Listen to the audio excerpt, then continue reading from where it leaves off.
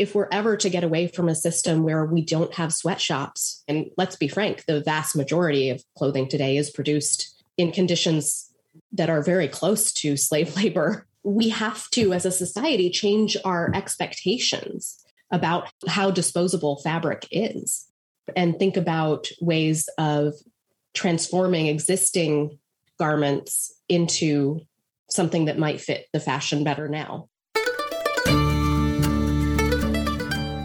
You're listening to the Good Dirt Podcast. This is a place where we dig into the nitty-gritty of sustainable living through food, fashion, and lifestyle. And we're your hosts, Mary and Emma Kingsley, the mother and daughter founder team of Lady Farmer. We're sowing seeds of slow living through our community platform, events, and online marketplace. We started this podcast as a means to share the wealth of information and quality conversations that we're having in our world as we dream up and deliver ways for each of us to live into the new paradigm, one that is regenerative, balanced, and whole. We want to put the microphone in front of the voices that need to be heard the most right now. The farmers, the dreamers, the designers, and the doers. So come cultivate a better world with us. We're so glad you're here. Now, let's dig in.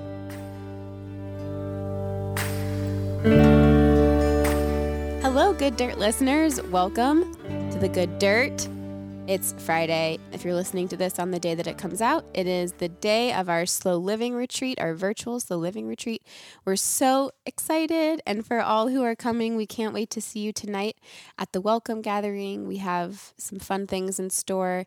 And then, of course, tomorrow at all of our workshops and our coffee chat. And I'm so looking forward to our happy hour gathering after all of our workshops. And we'll hear from Miss Eliza Blue, who has also been on the podcast. She's going to do some music and storytelling for us. So we are just so excited to see you guys. And for anyone listening who'd like to hop in, you know what? It's actually not too late to join. And if you aren't able to join us live, though we would love to see you live, the ticket includes access to the recordings, so you can catch up on it on your own time. But we've spent so much time and love and thought in putting this weekend together, and we're just really excited for it. It's kind of why we do what we do, to gather with everyone. Yeah, I am really looking forward to it. I really think, I know it sounds like it would be easy for me to say this, but I really think this might be the best one yet. Oh my gosh, that's exciting. Yeah, because they've been pretty good. No, and if I do say so myself, I think they just get better and better, and I think that's the case with this one. I'm just so excited. I'm so excited about the content and the subject matter and the things that we'll be discussing and learning. It's just, oh my gosh, it's inspiring to me, and I certainly hope and think it'll be very inspiring to those that are participating. So yeah, the Slow Living Retreat has always been, for me at least personally, a reminder of, you know, my mom and I are the driving force behind it, and we put all of the kind of pieces together, but it reminds me about how Lady Farmer and what we're doing is so much bigger than us. It's not just about, you know, you and I just putting on a show. It's like it becomes so much bigger, and it's a time to invite in the community and realize like what we're doing this all for. So yeah, I just feel like once we, open up the space to do stuff like this, it just invites so many other things in, ideas and people and connections and discoveries. And so it's just like creating a space for really magic and discovery and the beauty of community. It's really exciting. Well, I'm going to go ahead and ask you about a little sneak peek into what we are talking about tonight. Some of you guys may have seen on our Instagram this past week, we shared about Cailleach. Yeah, the Cailleach. So tell us about the Cailleach. She is the winter goddess. Is that who she is? Well, you can frame her that way. She comes from very, very ancient folklore. Nobody really knows the very source of these images and these ideas, but the Cailleach has come to us through Gaelic and later on Irish and Scottish folklore and other places as well. But she emerges as the winter hag or the winter goddess, if you will. She actually personifies the energy of winter, the images of winter. And if you think about ancient people, they were living immersed in nature, dependent on nature, not separated from it as we are in our post-industrial civilization, they looked out upon it and tried to glean understanding for things they were experiencing. So you can imagine how, it was cold and it was dark, and they looked around them, and what did they see? They saw bare trees. They saw tangled vines. They saw exposed earth. They experienced these images and this energy of an old woman, not only with some fear, because there's certainly a lot to be feared in the winter, a lot of threats, but also with great reverence, because she was regarded as holding the wisdom of the life beneath the soil that's waiting to reemerge in the spring. And, we've talked about Bridget on here before. She's often seen as the counterpart of Bridget, who is a harbinger of spring. So in many of the legends and stories, the Cailleach comes out at Samhain, and she lives until February 2nd, when she goes and drinks from a well and she transforms into the youthful Bridget, the symbol of spring. So it occurs to me how if the Cailleach appears at Samhain as the winter hag, then we certainly can see where our idea of the Halloween witch came from. I know. And I also think it's so interesting how the old hag, the old woman, it's twofold. There's wisdom, and there's, like, I'm thinking of the grandmother Willow in Pocahontas. Yes. Like the revered, motherly, wise figure, but also we have this dichotomy of it's scary, an old woman witch scary. Yes. Maybe it's the amount of power that's scary, or the amount of wisdom it's crazy how those two things exist side by side. Absolutely. She holds a huge amount of power because she controls the life underground. She's the holder of that life force. She presides over it. So yes, there's a great deal of fear, intimidation, reverence, respect, all those things. And those do relate to how we might approach the wisdom of an elder. Yeah. And certainly that image from the movie Pocahontas is a vestige of this. Yeah. Absolutely. I mean, what culture do we not have the image of an old, ragged, worn person also holding wisdom for the generations to come? I think it's probably pretty much of a universal concept. Yes, completely. And that's so reflected in nature at winter. Old, ragged, worn. And so that's just a little bit about what we're going to be talking about this weekend, and integrating that into our experience of this season. I can't wait to get to know the Cailleach better. So that's what's coming up tonight. So what about today, Emma? What about today's episode? Oh, yes. So today's episode, we have Sara Marie Massee. She's a lead interpreter at George Washington's Mount Vernon. She works with the Historic Trades Department, teaching and actually doing many of the skills and trades that were practiced around Washington's estate during his lifetime there. Sara's been in the field of living history for 16 years, 14 of them at Mount Vernon, and she spends her days talking to visitors about Washington's sustainable, innovative farming practices and demonstrating various trades that enslaved people and indentured workers would have done on the estate. Her favorite demonstrations are cooking and textile work, like spinning, weaving, natural dyeing, and preparing wool, linen, and hemp fibers to be spun. And she has a PhD in cultural studies. I love this discussion. I thought it was super fascinating. I love history. I love pulling those things forward into how they've changed and how we approach things today. I really especially loved hearing about the textile production that took place right there at Mount Vernon and the importance of it in both the life of the estate and economics of it. And, it was sort of a really kind of self-enclosed little economy there. Yeah. We originally found Sara. We were so excited about the work that they're doing there with hemp and hemp textiles because there was so much being done here at Mount Vernon that we have to learn from, especially now that they're, learning more and the more they work through his papers, and you hear Sara talking about a lot of that. So I think you and I are super excited about what we can be learning from the past here. Yeah. And it's just so crazy. We have no idea, besides looking at the documents and the relics that we have left over. It's just so interesting to imagine what it would have been like.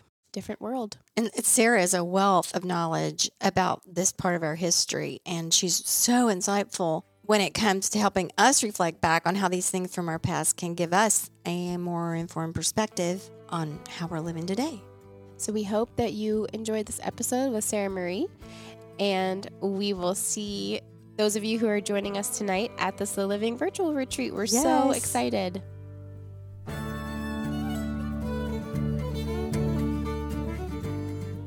So, Sara, we'll have you introduce yourself and tell us a little bit about your background personally and how you got to what you're doing and what you're doing. So my name is Sara Marie Massee, and I'm a lead interpreter at George Washington's Mount Vernon. And specifically, I work with the Historic Trades Department. So we work in costume, but not in character. And we talk about and actually do many of the skills and trades that were being practiced around Washington's estate, primarily by enslaved people, but also by hired white workers, whether they were indentured or whether they were just coming on as employees. And so everything from a blacksmith shop to a miniature farm, we do textile work, we do cooking demonstrations. We just got a new clay oven. And so I do a mixture of the hands-on work as well as talking to the public.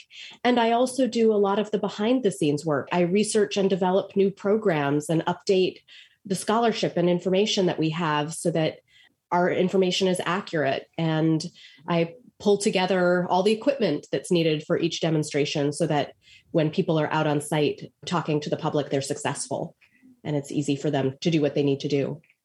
And you have your doctorate, correct? I do.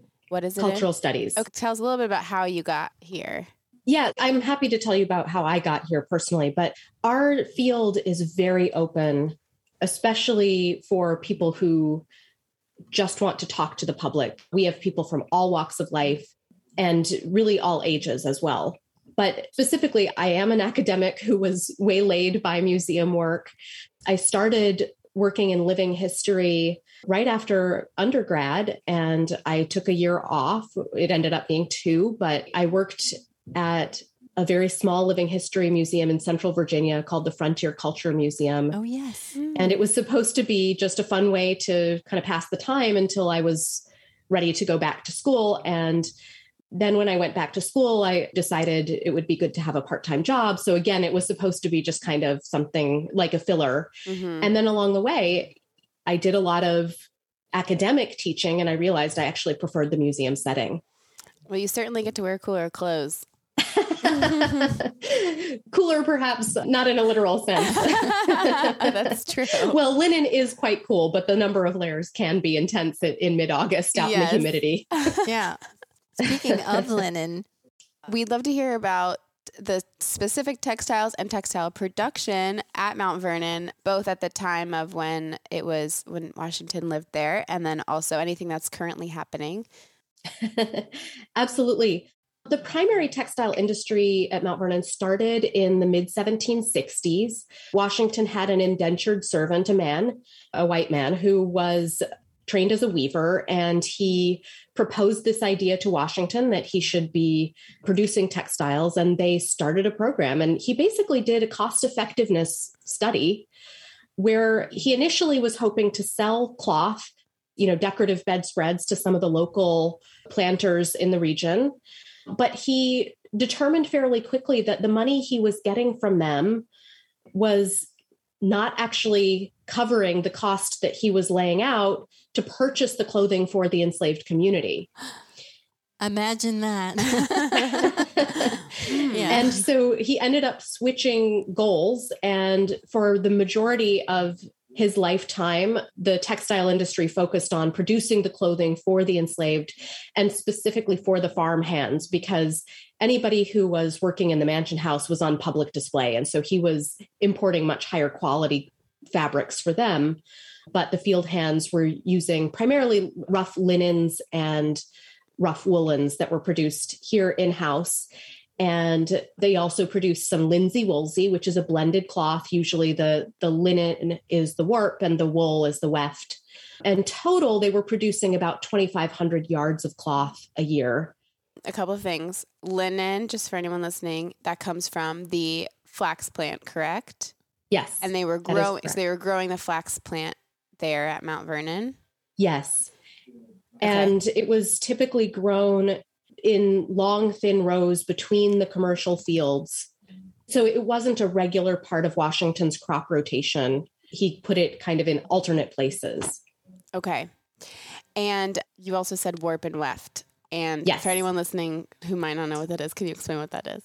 Absolutely. So the warp, when you're weaving, it's the vertical threads, the long ways threads that go across the loom. And the weft is the filler. My colleague likes to say you can remember the warp because it's warp speed ahead, right? So if you're thinking about, say, the Star Wars, credits and that vertical line, that's so the warp. Okay. And you can think of the weft because the weft goes right and left. Yes. Right and weft. So the advantage of linsey woolsey is that linen is stronger than wool and it's more breathable than wool, but wool is warmer. Mm-hmm. And so linsey woolsey combines those properties, and you use the linen for the warp because the warp is under a huge amount of physical tension. You're pulling it really tight on the loom. Gravity, like when you're wearing it, it's the down. Well, but even when you're making it on the loom itself, you have to stretch it very physically tight for the machine to work properly. Yeah. And so it's better to have your stronger thread be the warp. Okay. So they were growing the flax. They had sheep, obviously, for the wool. Yes. They were processing it all there on site and weaving it. And I would like to say the idea of linsey woolsey as a textile was that it was very utilitarian, correct? It's more of a functional thing rather than a fashion. Correct. Material. You can certainly make beautiful linsey woolseys, but the idea is that you're going to get the benefits of both linen and wool. And it was typically used in spring and fall. Mm-hmm. Those transition times. Yeah, exactly. So now in modern times, we're just so separated from all of those things. And we as consumers are so separated from those different stages of production. So it's really amazing to imagine it all happening there. Yes. And they took it further. I mean, they took those bolts of cloth. Martha Washington would inspect them for flaws. And then she would use a combination of enslaved tailors and hired tailors to cut out the pattern pieces. And then there were seamstresses who would be stitching together all of the seams. Wow. So they were really going from field all the way into finished garment.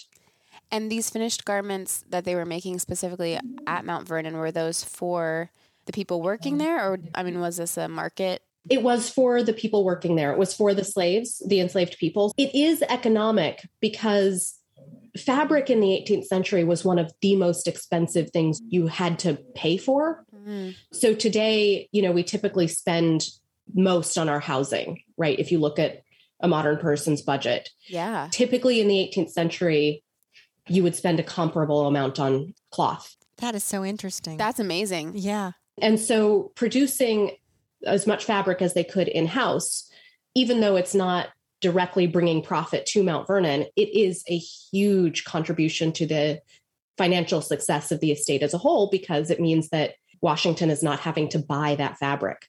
Yeah. Yeah. So would that have been as much of an expense as the food? More. Yes. So there are some scholars who did a study of the first 20 years of Washington's life, and they didn't study all of his expenses. They only studied his purchases from England. And of course, he also made local purchases. But in that first 20 years of his life, 46% of the money that he spent in England was on cloth. And I think it was 36% of the line items were textiles. Wow. Over food, housing, transportation, all this furniture. Things. Yeah. Wow. Everything. This is horrible. But even like people, enslaved people. Yes. Gosh. That's kind of like we so cheapen cloth now. I mean, the average person throws away 82 pounds of textiles per person on average in the United States. And so that's really very interesting. Yeah, I think it's really hard for contemporary people to get into that headspace and imagine how valuable fabric was, because it is disposable to us now. Yeah. So, that's Washington, and they do that really up until the end of his life, right? Okay. So when I was first hired at Mount Vernon in 2007, we did not do any kind of textile demonstrations at all. But I did have experience spinning. I had a small amount of experience weaving. And there were several other people who were interested in bringing that part of Washington's legacy to life. And so within about, I would say 3 years, we started a very small textile program, and it grew. So at this point, we grow flax, we grow hemp, we grow cotton, we raise Hog Island sheep, which are a rare heritage breed.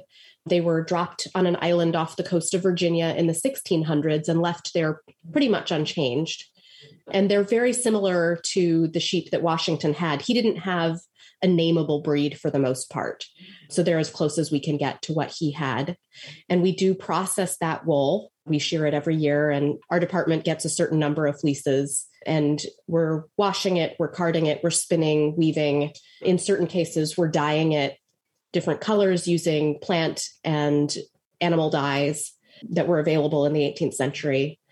And at the moment, our weaving program is primarily focused on producing items for display and producing items for auctions or donor gifts or, ways of contributing to Mount Vernon. But we have produced some items that are used in exhibitions, that are displayed as part of the museum itself.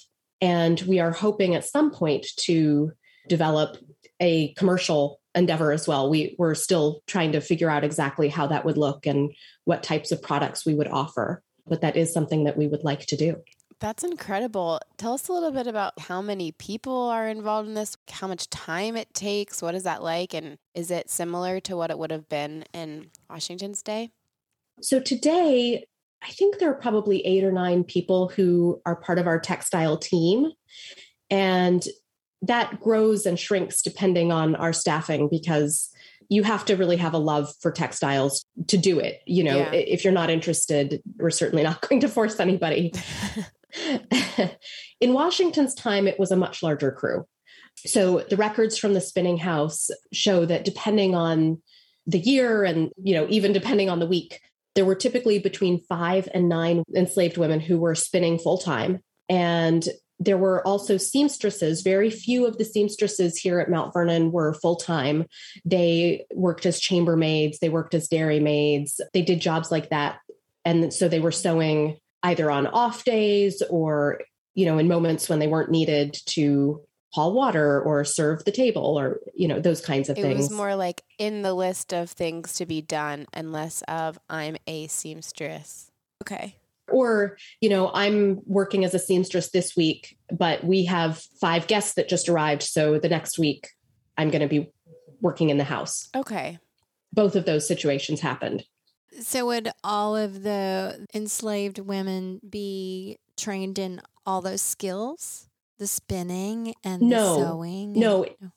That is definitely not something. I'm sure everybody knew how to sew to a certain extent because, the enslaved people, they had to mend their own clothing. You have to sew on buttons, just day-to-day life would require that everybody pretty much could sew, everybody below a certain class. Mm-hmm. But the spinning in particular was a designated skill. And during the Revolutionary War, there are several kind of funny notes that Washington leaves in his letters with overseers about how there are these young enslaved women who are learning how to spin, and it's going kind of slowly because they don't really know what they're doing. So in terms of speed, Washington expected his spinners to spin a pound of wool a day or 3/4 of a pound of flax. And getting a sense of how much that turned into can be a little difficult because the technology that you're using for spinning significantly changes how quickly you're working. Yeah. But most likely that pound of wool became 2.5 to 3 miles of thread. Gosh. Whoa. And unfortunately, that's only enough thread to make about 1 yard of finished fabric. So this is why cloth was so expensive at that time, because the labor involved was just astronomical. And before the spinners could work, somebody had to card the wool. Yeah. It typically took 3 carders, 3 to 5, to keep up with a spinner. And then before somebody was carding, they had to wash the wool. They had to shear the sheep. So you can see how the number of hours builds upon itself.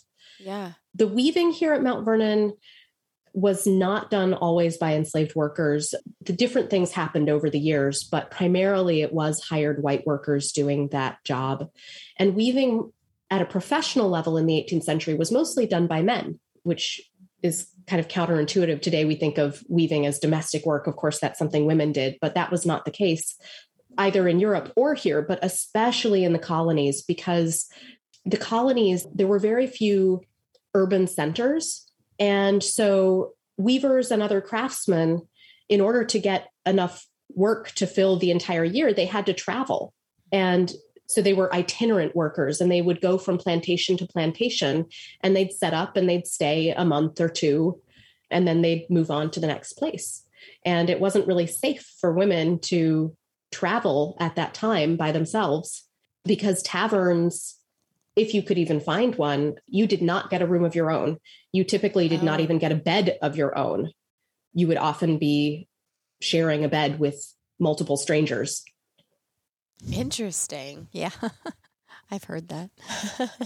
Gosh. So yeah, that wasn't proper for a woman to be traveling all Right. over and going to taverns. And yeah, I can see how Right. that wouldn't work. So you do find women both in America and in Europe in the 18th century weaving, typically because their family members weave. So if your father is a weaver, if your husband is a weaver, you probably help with that work. And you might be able to take over if your husband dies and continue the trade on your own. But that's not the norm. Mm-hmm.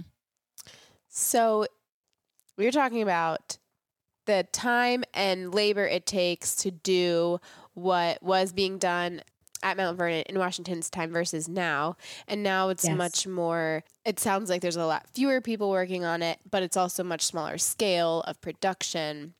So I guess my next question I'm interested in, what are some of the major learnings and obstacles I'm interested in? Is there anything that's like, well, we really can't replicate this from that time, or maybe you can, or I think, in other words, what are the applications to the present day situation that we're getting at from what's happening at Mount Vernon? yeah, and what are some of the obstacles as well? Yeah. Well, one of the main obstacles is the fact that our primary function is to be a museum, and we're there for the public, not to train people to do textile work. So that impacts things in a number of ways. You know, there are programs that we give that take staff away from textiles. It impacts training because it's very hard to learn in front of the public. And weaving, but more so spinning, it can be very difficult to pick up the physical skill, and it's not intuitive. And trying to do that while you're talking to the public is difficult. And trying to train someone when you're trying to talk so that they can focus on learning is difficult as well. Yeah. So that's one obstacle. You know, we teach and demonstrate these things that happened at Mount Vernon and in the 18th century America. And what can we take from that today? And, you know, what does that mean for us to understand these things today? And how can it help us just kind of behave better when it comes to our own consumption? I think one lesson that we can learn from the past is that textile crops tend to be hard on the soil. Okay. Cotton in particular, it has a bad reputation, but even hemp and flax need good nutrients. And if you grow them multiple times in the same field without fertilizing or without rotating your crops, it is problematic and you can actually destroy your soil that way. Mm-hmm. And then, like you said, the labor involved, if we're ever to get away from a system where we don't have sweatshops producing clothing, and let's be frank, the vast majority of clothing today is produced in conditions that are very close to slave labor. Yes. We have to, as a society, change our expectations about how disposable fabric is, which doesn't necessarily mean that we need to completely give up freedom of expression and the ability to change styles. But it does mean that we as a society may need to each become more knowledgeable about how to adjust our clothes ourselves and think about ways of transforming existing garments into something that might fit the fashion better now. Yeah. Yeah, I think those are the main things. Yeah, no, that's really good. Just looking to the past, just give us a better view of what's going on now. So valuable. Can you talk about hemp a little more? Yes, absolutely. So like I said, the hemp story is a little bit different than textiles in general. Washington actually investigates hemp a lot earlier than textile production as a whole. It has a very long history in Virginia. So I think the early 1630s, or 1600s, I think the 1630s, but I could be wrong about that, is when it first started to be grown here in Virginia. Was it introduced by, was it? Yes, it's a European. Okay. So someone brought it over and said, we should plant this here. Yes. Okay. But for really up until Washington's lifetime, the production was kept local. The cloth that they made from hemp would have been for local consumption, primarily because of laws that Britain put in place. They did not want competition from the colonists. They did not want us selling goods to them. They wanted us buying goods from them. And so it was extremely expensive. There were all of these taxes and other charges put on exporting hemp fabric from the colonies. That changed in the 1740s. England had been involved in the French and Indian War, and there's kind of this hemp boom because suddenly they need hemp to produce rope and sailcloth to fuel their navy and their shipping industry.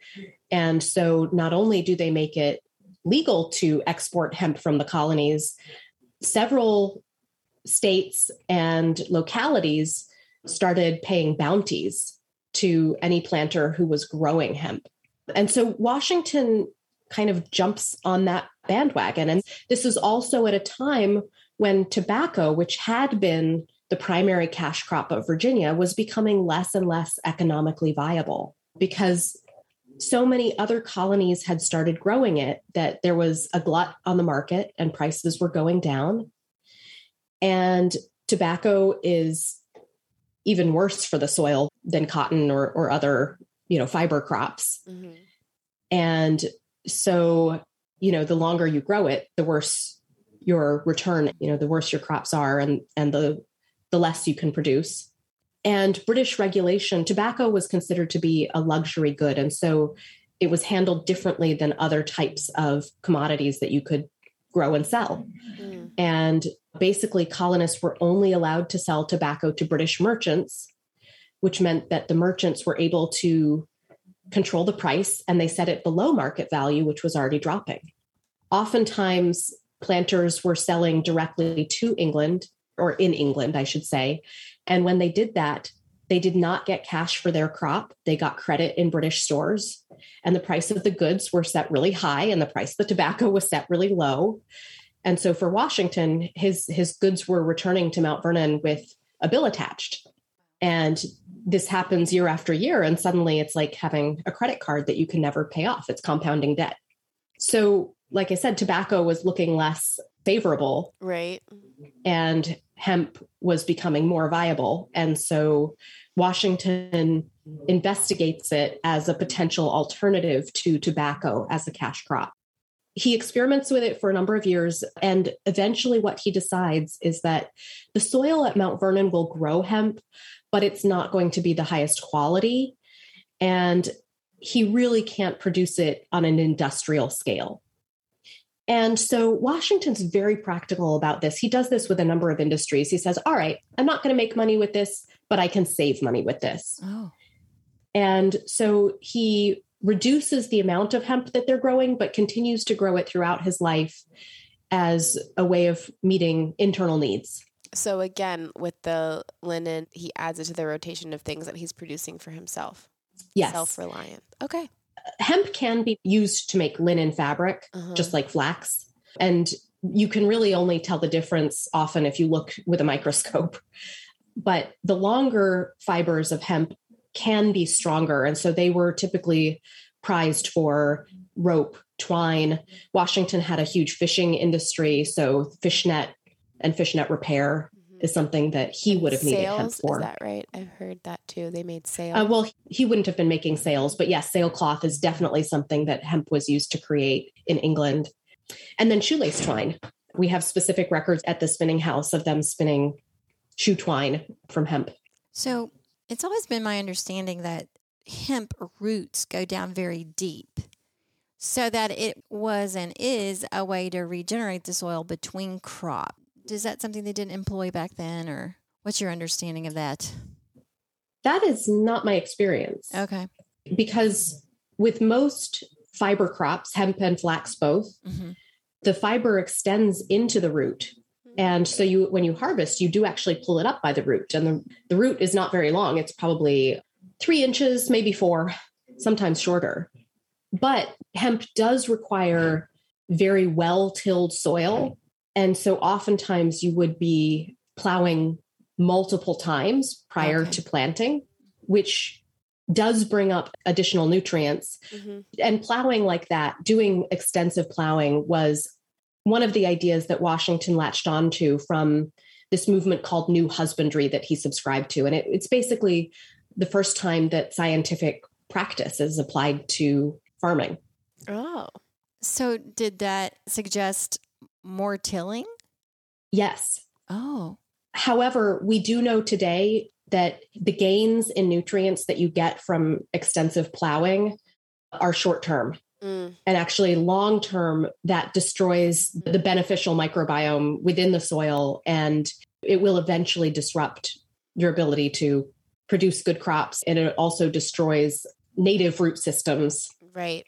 Which, again, short-term, that will mean that you have less native grass popping up in your fields of crops, which seems good, but those root systems end up being really important for preventing erosion. So, for example, the Dust Bowl was partially caused by overplowing and destroying these root systems that were crucial for maintaining fertile soil. But in Washington's day, the experimenting didn't go quite long enough for them to figure that out. They were in this New husbandry. That's so interesting. I had not heard that. Yeah. It was a whole movement that started in England, and Washington was reading everything he could get a hold of from those scientists and corresponding with them. And they would send him ideas and he would try them out and then send back a letter that said, this is what worked and this is what didn't. And wow. Do you think that held on until the no-till advice of the most recent decades? Yes. Wow. Yeah. But some of the ideas that New Husbandry brought forward were beneficial and continued to be beneficial. Yeah. They were huge proponents of bringing crop rotation back into use, which had kind of fallen out of favor. About crop rotation. Yeah. Had that been something that just had gone by the wayside? Yes. And particularly in the New World, because the idea was, this is before the Lewis and Clark expedition. We didn't even know how far America went. Yeah. Nobody had ever no white people had ever gotten out to the West Coast. And so the philosophy was, we're never going to run out of land. We don't have to do anything to maintain our soil or be sustainable. Right. We can always move west. It was disposable. Yes, exactly. And of course, that wasn't the case over in England. As an island nation, they had a limited amount of land. They could not expand. And so they were at a point where they needed to bring nutrients back. And so that's why this movement started bringing crop rotation back. And early crop rotations, they were typically either a 3-year rotation or a 4-year rotation. And the resting fields would sit fallow, which basically means that you wouldn't do anything. You wouldn't plant, you wouldn't plow, you wouldn't harvest. You just let the things grow that grew. So that does help. But this new husbandry movement supported the idea of taking those resting fields and finding some use that will actively put nutrients in. So, for example, in the crop rotation that Washington develops, he dedicates 2 fields at each farm to pasture grass for sheep. And those are resting fields. But the idea is that the sheep will graze, they'll leave manure, and that will fertilize. He used other livestock as well, but he preferred sheep because in 1760, he did this experiment. This is one of my favorite experiments that he ever did. He built 10 boxes. He took soil from a part of his estate and filled half of each box with that soil. And then he put a different fertilizer in each box. Oh, wow. So horse manure, cow manure, sheep manure, sand from the bottom of the Potomac, mud from one of the local streams, lime. He tried a number of different things. And then he planted 3 rows of crops in each box. I think rye, oats, and barley. And he waited to see which one did the best. Now, he never recorded the results of that experiment, but shortly thereafter, that's when he starts focusing on grazing sheep. So we think that's the one that won. Yes. So I have one question. You were talking about bringing crop rotation back. So it went away for a while in the colonies because there was this sense of infinite land. Land was not a limited resource. Where was it before it went away? Where did the whole crop rotation thing, where did it come from? So crop rotation was developed in the early Middle Ages in Europe. Okay. That 3-year rotation developed in medieval Europe. And it's not that nobody in the colonies rotated their crops. A few people did, but it wasn't standard practice. And the rotations that they did not include fertilizers. So in addition to using animal manures, another thing that this new husbandry movement discovered was the use of nitrogen fixing crops. Yeah. And nitrogen is a chemical that most plants need to grow. And so they deplete it from the soil as they grow. But there are certain types of plants that will put it back in. And it has to do with the way that their root systems are built. So Washington and his contemporaries did not know that nitrogen is what those plants were providing, but they knew that they worked to put nutrients in. And so they called these plants green manure crops because they're acting like manure. Yeah. And that would be the peas and the beans and things, right? Yes. Anything in the legume family works as a nitrogen fixer.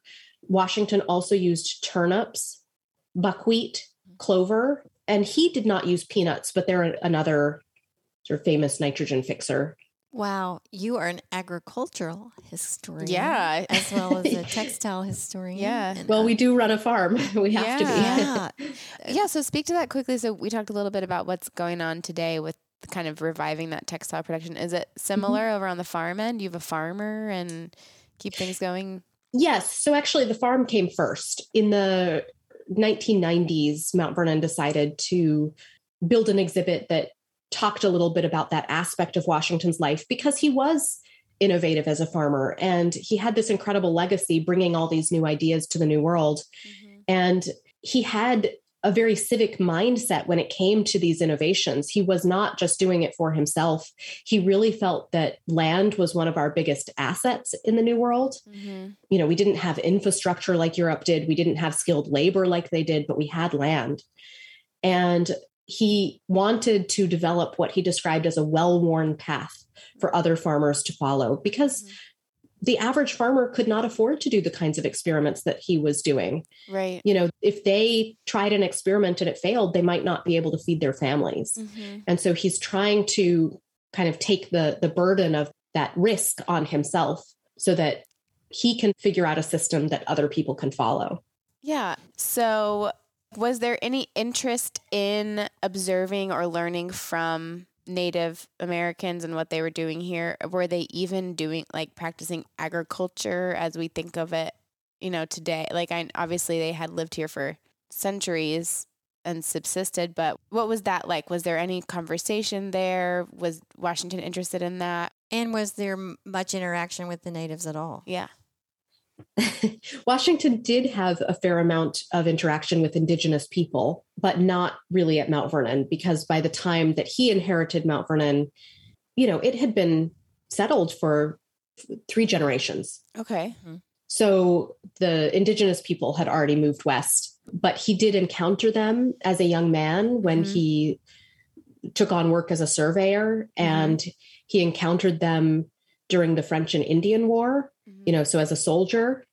And then, of course, during the Revolutionary War, he was negotiating with them to fight, try to fight, yes, on his side. And of course, as president, he also negotiated some of the earliest treaties with indigenous tribes.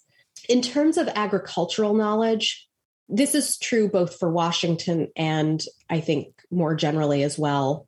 Europeans had very little interest in harvesting or, using native knowledge, right? Taking advantage of native knowledge. Yeah. However, there was a fair amount of exchange of that knowledge in the early years of colonization, often by necessity. Yeah. For example, corn did not grow in Europe. And so, Europeans had to learn how to grow it. It was one of the primary staples of pretty much every colony at the time. Wow. And so there's this unacknowledged knowledge that they had from native peoples. And specifically here at Mount Vernon, how that plays out, for example, using dead fish, they are an incredibly good fertilizer. And actually, if you go to a garden store today, you can buy fish meal. Yeah. And that is a practice that native people used. They would bury a dead fish at the foot of an ear of corn. And Washington isn't necessarily doing that, but what he is doing is he had a fishing industry that was typically in April and May, and all of the inedible parts, the heads, the tails, and the insides of the fish would be plowed into the fields as fertilizer. So Did he think of this as indigenous knowledge? No, but it was, and he was using it. Right. Yeah. Interesting. Like, what would that have been like if the Europeans rolled up and were like, teach us your ways? Wouldn't we just be like, well, be amazing. I grew up like it was almost proverbial or mythological idea that, Squanto showed the Pilgrims how to grow corn by using the fish. In fact, I can see in my mind the illustration in my little 3rd grade history book of Squanto putting a dead fish in the corn thing. Yeah. But to your point, if they did learn stuff, it was not a kind of scenario where they would be giving them a lot of credit for it. Exactly. Yeah. There was also cultural exchange, a significant amount of cultural exchange between enslaved people and indigenous people, because in the early years, many indigenous people were enslaved as well. But even if they weren't, they were both oppressed communities and they had similar ways of thinking about and approaching food production. And so early on, again, I'm talking the 1600s, there was a lot of sharing of knowledge about how to trap certain types of game, how to find edible wild plants, what kinds of medicinal plants are available. So that kind of knowledge did pass to enslaved people. Interesting. Well, I think it's something that's becoming apparent now is that the indigenous populations did have a sense of sustainability because they were here for thousands and thousands of years, and things did not degrade to the extent that we have seen in the last 200 years. So, there's something about that the Europeans didn't quite get. Yeah. But we'll see how that plays out. But every tribe is different. So it's, I hesitate to make generalizations. But probably in a broad sense, yes. Yeah. Well, what stories can you share with us about Mount Vernon or something that's come across to you in your work? I do have some fun stories, or interesting stories, I should say. They're not always fun. Okay, so one of my favorite, well, again, most of the people doing textile work at Mount Vernon were enslaved, not all of them, but many of them. And one of my favorite stories of passive resistance. And passive resistance is where you're not necessarily revolting against your enslaver, but you're finding little ways of making life more livable. Okay. So one of my favorite stories of passive resistance is this enslaved man named Peter. And he had some kind of infirmity. Washington, well, this was common for slave owners to have kind of derogatory nicknames. So in the records here at Mount Vernon, he's listed as Lame Peter. And oftentimes what Washington had those kinds of people do, if you couldn't work full time in the fields, he would have them do textile work. And Peter was actually the fastest knitter here at Mount Vernon. So he was making stockings for the enslaved people that would have been distributed as part of their clothing rations. And he could knit 2.5 pair of stockings a week, which is like a lot. Wow. Because the stockings are long. They went above the knee. But there's this one time when he was told that the amount he was making was not enough and they upped his quota. And so in resistance, he made the stockings the number they wanted. He just made them itty bitty, too small to fit anybody.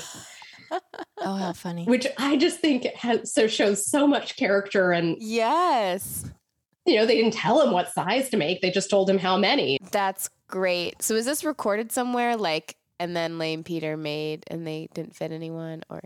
Yes. Yeah.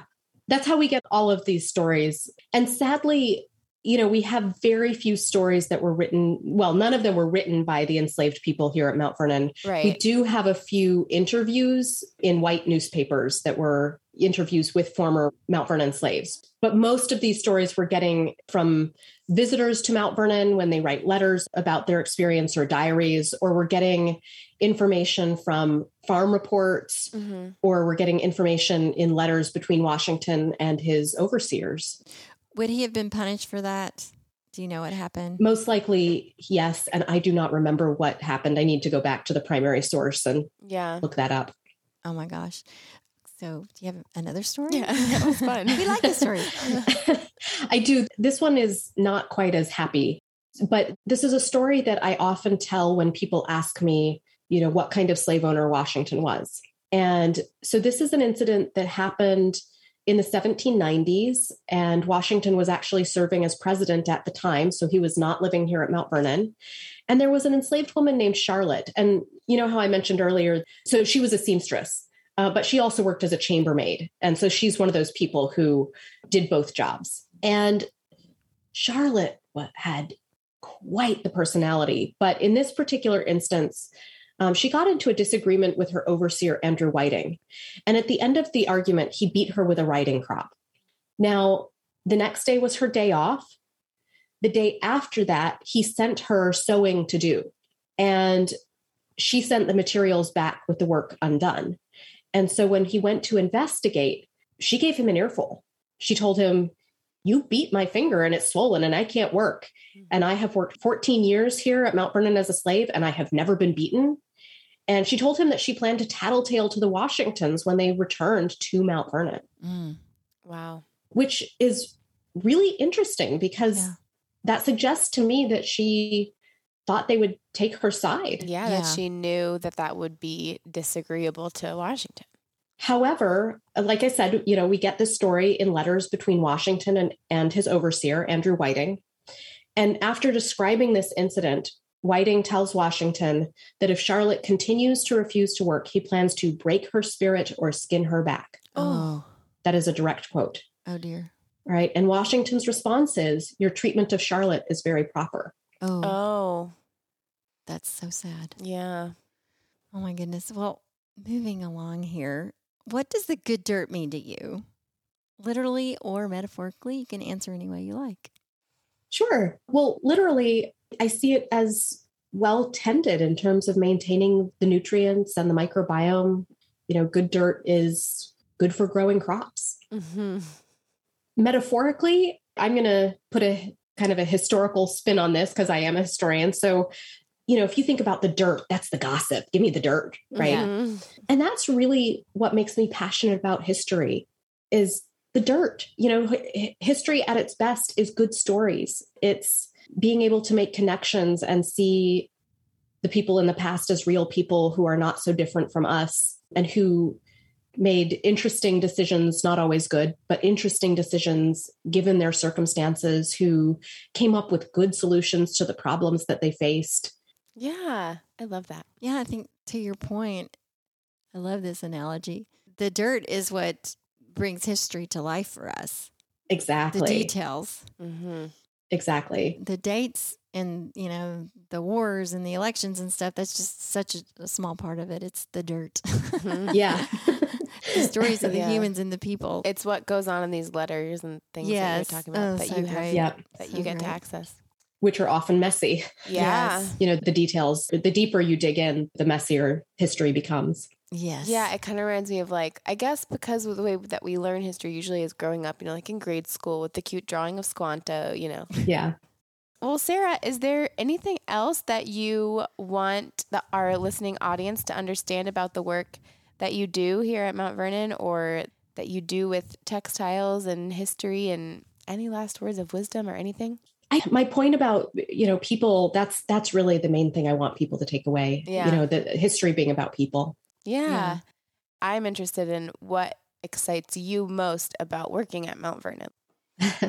So I love working at a place where new scholarship and discoveries are always on the horizon, and we really do our best to incorporate them. Mm. So the story that we're telling changes over time. It doesn't have to be static. And it's really exciting to work at a place where new information is being put into practice. Yeah. I also, in the years that I've worked here in particular, Mount Vernon's interpretation of racial justice and slavery as a whole has changed significantly.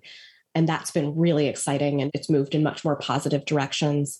And then, on a day-to-day level, every person in my field lives for the visible impact that we have on visitors, on patrons. Mm-hmm. And we do. I mean, sometimes you see it, there's that light bulb moment, you see the aha going off in people's mind. Sometimes you don't know that you've made that kind of impact until the person walks away and you hear them talking to somebody else in their group. And you realize that they're thinking about what you said, or what you said is making them rethink something that they thought before. But that's what I live for. Oh, I'm glad, because I've had 45 of those moments in this class. I've been whoa. Yeah. Oh, I love that so much. And I feel that every time I visit a place like Mount Vernon, or, some sort of place where history is kind of recreated before your eyes, and you learn all this good dirt and you get below the surface, and it's just really rich and wonderful. Yeah. And thanks to people like you that are going to bring it to life for us and give us some context and framing for the way we're living now, and ways in which we can, rethink our behaviors and our consumption and the future of our lives and the planet. Yeah. It's all very rich. So thank you so much. Yeah, thank you, Sara. We really enjoyed our conversation today, and I've learned so much, and I can't wait to visit Mount Vernon again. Yes, thank you. I'm like Emma. Let's go. Yeah. Are you all fully open? We are. Yeah. Oh, that's exciting. Yeah. Okay, well, thanks again, and Pleasure. you might see us showing up there someday soon. Sounds good. Love to have you. Okay, thank you, Sara. Bye-bye.